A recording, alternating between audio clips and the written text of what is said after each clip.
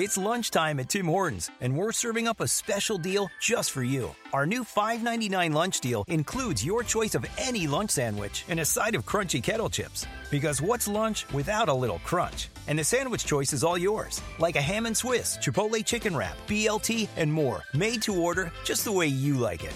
Tim Hortons' new lunch deal. Simple, delicious, and just $5.99. Now that's a good deal. Only at your neighborhood Tim's. U.S. only. Price and participation vary. Terms apply.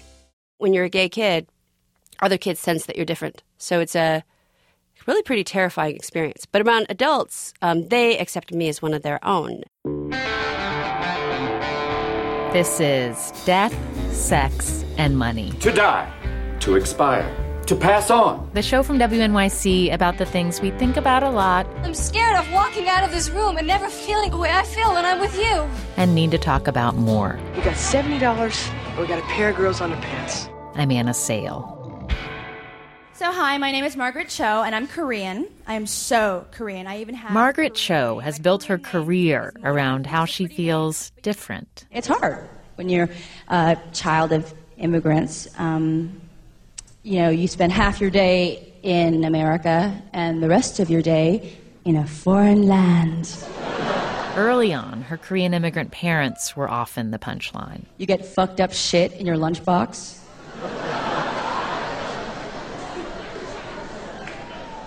All the other kids would get granola bars and Capri Sun. I would get dried fish. This made Margaret Cho famous. By the time she was 25, she'd won an American Comedy Award for Best Female Stand-Up, and she had a sitcom. She was the star of All American Girl, the first primetime sitcom with a predominantly Asian American cast. What do you think your mom would say if she could see us now? Oh, I know what she'd say. No tongue kissing! No tongue kissing! It was canceled after 19 episodes. Critics panned it for, among other things, butchered Korean language and pseudo-traditions. Margaret says network execs asked her to lose weight, in part because her face looked too wide on camera. In 1999, she returned triumphantly with a show called I'm the One That I Want. She was done trying to fit into neat categories. I went through this whole thing. I was like, am I gay? Am I straight? And I realized I'm just slutty. The special was filmed in her hometown of San Francisco. Where's my parade? Her sex life has been central to her act ever since. She makes fun of herself, yes, but she also makes fun of how uncomfortable it makes most of us to talk about sex. She's intent on filling those silences, and has been since she was a kid. I identified as gay very young. Like how old? Probably 9 or 10. And this is the time before AIDS, which I think that the world would never recognize now. You know, it was a time where really gay men had a hold on the world that was really magical, and they could do whatever they wanted. And it was really an amazing, amazing thing to witness. Who'd you first learn about sex from? Oh, gosh. I have not had the talk from my parents yet. So according to my parents, they actually have not told me where babies come from. I think I learned the majority about sex when I was a very young girl. My father owned a bookstore in San Francisco that catered to the gay community. And it was a bookstore that had all sorts of art books and photography and then quite a large gay literature section. So I actually saw a lot of different kinds of sexuality in front of me. It wasn't dramatic and it wasn't odd. It was a little bit mysterious because it did not include women. So I witnessed it and I thought, wow, you know, I was really kind of understanding the male body, understanding kind of from afar and kind of from around me. And so it sparked a natural curiosity, and it sparked a desire to more lean towards the female sex. Like I wanted to learn more about women. And so, you know, I really thought I'm queer, or we didn't have those terms then. You know, I'm different than other girls. You started by saying you've never talked about sex with your parents. Yes. To this day. We still haven't talked about it. Can you explain, how did that work where your father, an immigrant from Korea, opened a bookstore, ended up catering largely to the gay community in San Francisco in the 70s? Mm-hmm. How does that occur alongside a silence around sex in your home? Because he was encouraging the gay men to talk to me about sex. He wanted them to explain everything about life. He wanted them to tell me what art was, tell me what music was, everything. Like, he sort of thought, this is going to be like my finishing school. Because all he knew about, really, was to clean a fish. Like, he really didn't know that much about culture, but he knew that these guys did. Because these guys were very cultured. They were white. They were young. They were beautiful. You know, all came from very diverse backgrounds. But, I mean, it was a thing where my father understood that he only had so much to give me, but he knew other people who could give me more. Are you close? Yes. Yes. How often do you see each other? We see each other every couple of months. We talk a lot. We had this period where we were talking several times a day because he's trying to make me do a show in Korea in Korean. And so it's very hard to communicate comedy in Korean. So every day we would kind of try to go over Korean. I still never really got it. It's not a really easy thing to do. Because comedy is very hard to do in any language. But if it's not your sort of native tongue, it's doubly hard. Do you go to Korea often? No, I haven't been there for a really long time. And that has to do with my own desire to just kind of like live my own life and kind of break away from my family for a bit. And it's a country that baffles me. The culture baffles me. It's a very weird culture because there's so many great things about it. And yet it's so still extremely sexist and racist and kind of in both worlds at once. It's like very new and very old at the same time. Why do you think it's important to him that you do a show in Korea in Korean? I think he just wants me to bring what I have here over there. And also in Korea, the gay community is very, they struggle a lot. You know, there's, a lot of like shame around it. You know, and they have gay pride parades, but they're very small. And people still cover their faces. You know, they don't want to be identified as gay, and the homophobia in the culture is just intensely suffocating. And so I think he would like some kind of solution for that. I know he goes over there often too. My mother and he go over there often. So they sort of are in their own ways kind of like a very, very small version of PFLAG, over there, which is really sweet. It is sweet. Yeah.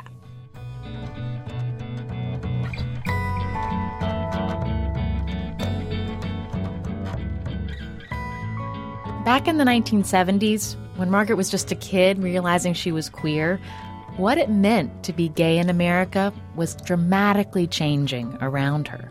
I was around a lot of gays and lesbians who at the time were very politically active. They were big supporters of Harvey Milk. His assassination was an incredibly devastating thing for the community that I grew up in. Do you remember it? I remember it. I remember the candlelight vigil. I remember it being this huge thing that I was not allowed to go. I was too young, and it was too sad. So my family's like, no, it's too sad. You can't participate in this because it's too tragic. It's too sad. It's too sad. Yeah, it's too sad for you. You can't go. But I remember all of the people that worked for my father at that time were there, and they were just overwhelmed with grief. And so, it was a weird time in San Francisco. So from that point, I got a little bit older. Then I witnessed the community absolutely destroyed by AIDS. Like you would see people, beautiful, healthy young men, then you would see them looking a little bit off, looking a little bit under the weather. Then you would see them walking with a cane. Then you would see them in a wheelchair. And then you would never see them again.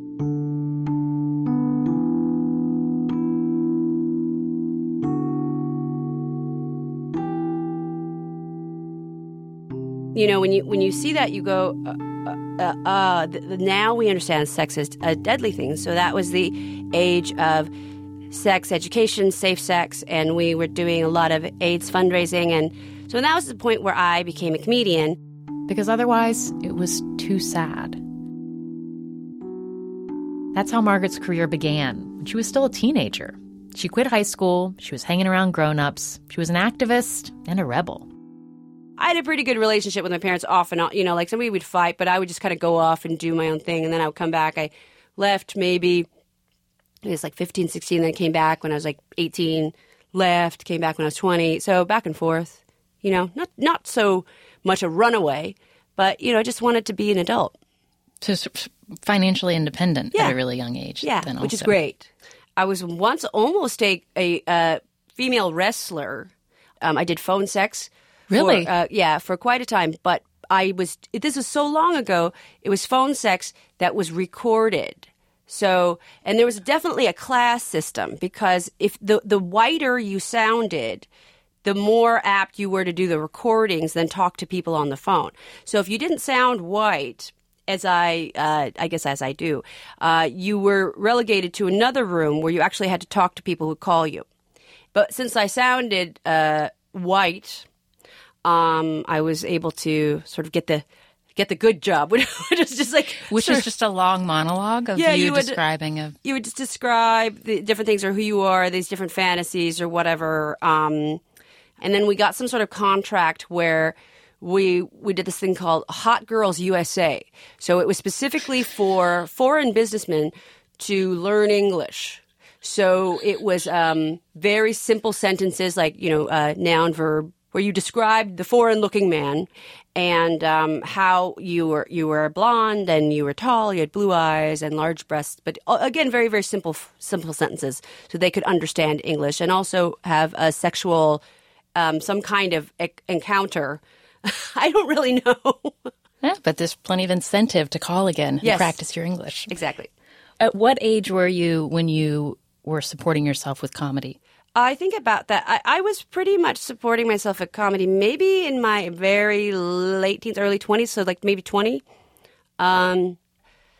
Living my, like this sort of very advanced life for a teenager. I was trying to escape being a child.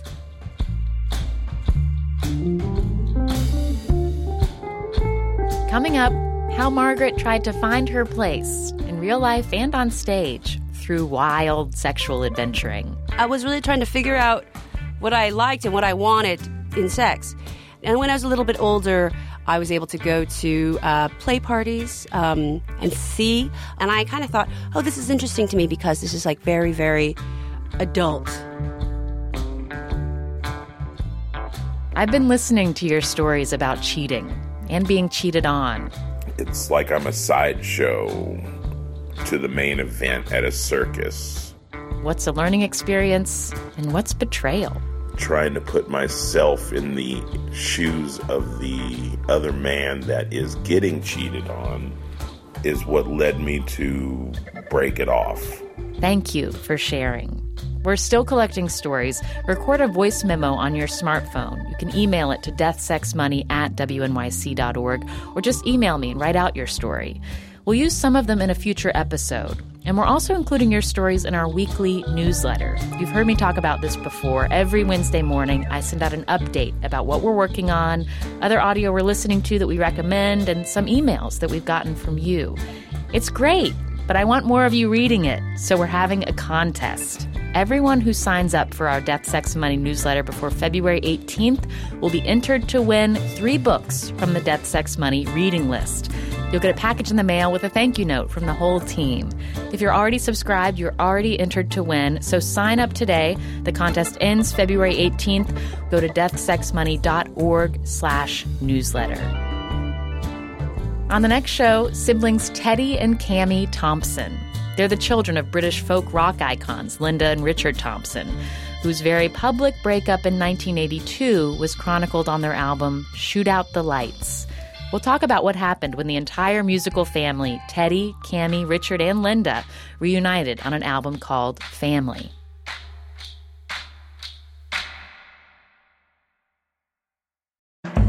This episode is brought to you by Fail Better, David Duchovny's new podcast with Limonada Media.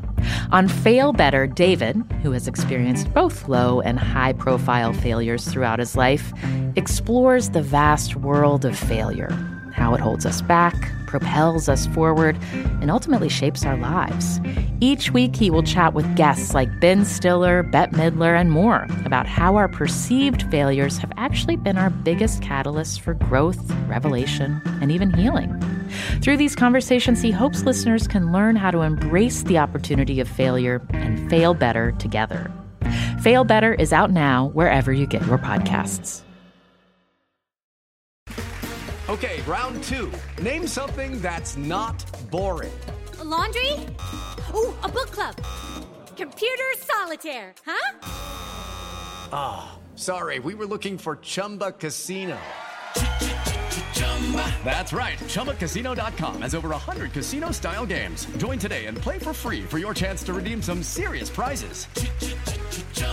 ChumbaCasino.com. No purchase necessary. Void where prohibited by law. 18+ terms and conditions apply. See website for details. We have had a lot of exciting new things to share with you about the show recently, but this might be some of our biggest news yet.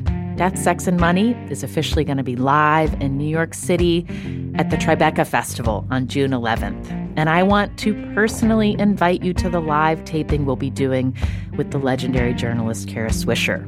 If you know Kara's work, you know her ability to get people to tell her things is unmatched. And she does it in her signature hard-charging way. She is not afraid of things getting a little combustible. I have a slightly different interview style, so we're going to talk about that and play around with that in experimental ways that I think will make this a special show unlike any of our other live shows up to this point. And it's not often that I get to do a live Death, Sex, and Money show in New York, so I really hope to see you there. Whether you're in the city, on the East Coast, or just been looking for a reason to visit New York City, come on June 11th for this show. You can get tickets now at tribecafilm.com/deathsexmoney. We are so excited to see you there. I'm Shankar Vedantam, here to tell you about a great mystery. That mystery is you. As the host of a podcast called Hidden Brain, I explore big questions about what it means to be human. Questions like, where do our emotions come from? Why do so many of us feel overwhelmed by modern life? How can we better understand the people around us? Discover your hidden brain. Find us wherever you get your podcasts. This is Death, Sex, and Money from WNYC. I'm Anna Sale. Margaret Cho's comedy is marked by a certain fearlessness. Part of the act is how she's constantly subverting expectations about Asian American women. Demure, she is not. It was an S&M themed sex club. I don't know if I'm a bottom because it turns me on or if I'm a bottom because I'm lazy. S&M, sex parties with multiple partners, Margaret's done all of it and has talked about it, including on her current television show, All About Sex on TLC, where she gives advice about things like wearing socks and orgasms. Stimulated the nerves in your ankles, so I think there's something to ankles and orgasming. She's proudly outrageous. Part of that impulse, she says, comes from being abused when she was a kid. She doesn't like to talk about the details, though, to protect other young people who were hurt along with her.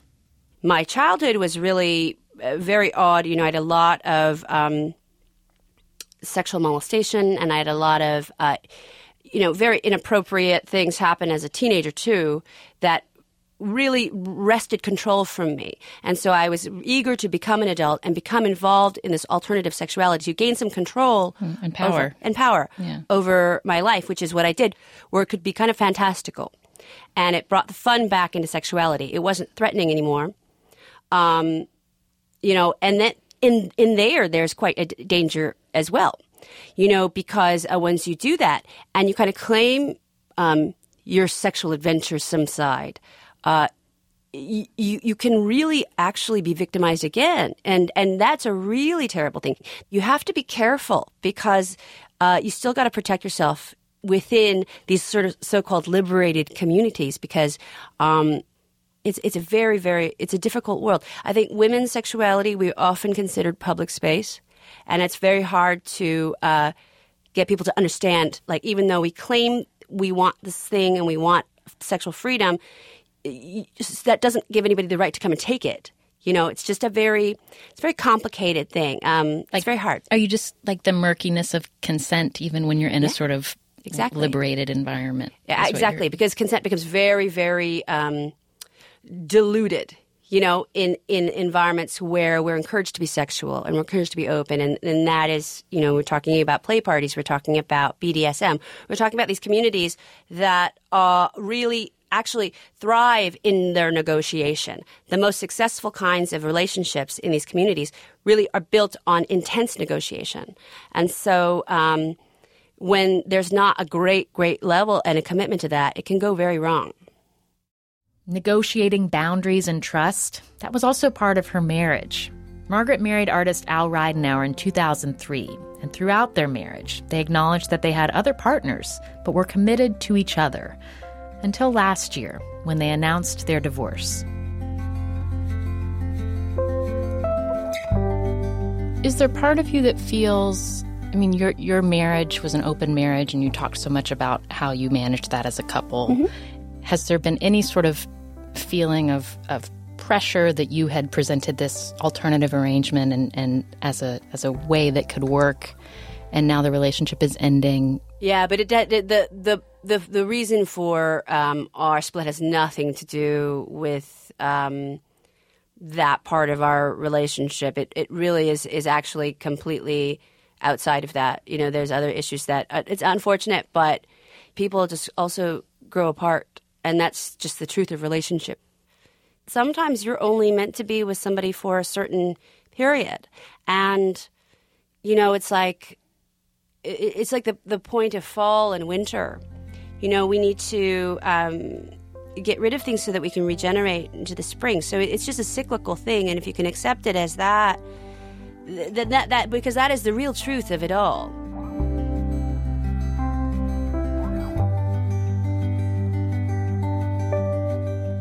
Margaret's 46 years old, and she's been surprised that in relationships now, she's craving something simpler.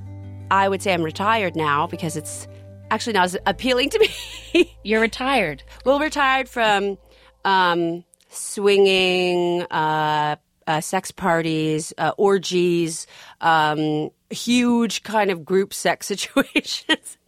And the weirdest thing was, I realized now, I just want somebody to hold my hand. I want to share a milkshake with somebody. And the horror in me, this great sexual adventure, realizing that all I want is these really simple things that I never really had as a kid. It's kind of fun. It's really funny. When did that come to you? Pretty recently. I realized I never had that sort of time where everything was very innocent. I never had that sort of time where you took things really slowly. And I realized, I need that now, because I have to go back and do that part. It's kind of like going to get your GED. I actually did all this stuff. I did all this advanced stuff, got a master's, whatever, doctorate, but I never got past third grade or whatever, so I have to go do that preparation work. Yeah. It's interesting. I've never thought about when it's slower, it can be so much more, there can be so much more vulnerability involved because you're not sure if you initiate this one step, if that person is ready for that. It's not, it's not an agreed upon sex party. So you have to sort of nudge your way. And it's very scary. It's really scary to just be a person with another person. That is the truest kind of intimacy that I'm learning about, which is really touching and holding somebody's hand and really finding out what is sexuality, what is exciting, what is true intimacy, what is a true turn-on as opposed to what is flashy and dynamic and seems like it's cool and whatever, a lot of props and costumes, but really, maybe that's not the solution. But I can tell people who are looking for that how to get it.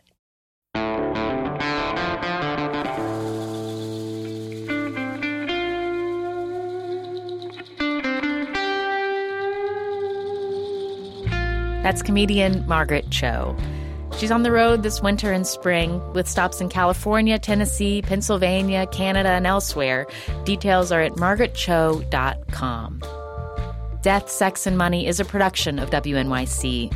The team includes Katie Bishop, Emily Botein, James Ramsey, Chris Bannon, Greg Rippin, Caitlin Pierce, and Zachary Mack. The Reverend John Delore and Steve Lewis wrote our theme music. I'm on Twitter at Anna Sale, and so is the show at Death, Sex, Money. And don't forget, sign up for our newsletter. Go to deathsexmoney.org/newsletter. So Margaret Cho's career has been one reinvention after another. But she says, compared to her extended family in Korea, one thing has stayed the same. All of my relatives have had some sort of plastic surgery, which I think I'm the only person in my family, besides my parents, that look like we're from that family. So it's really weird. We're like the only ones that look like us still. So I'm not sure, what that's about. I'm Anna Sale, and this is Death, Sex, and Money from WNYC.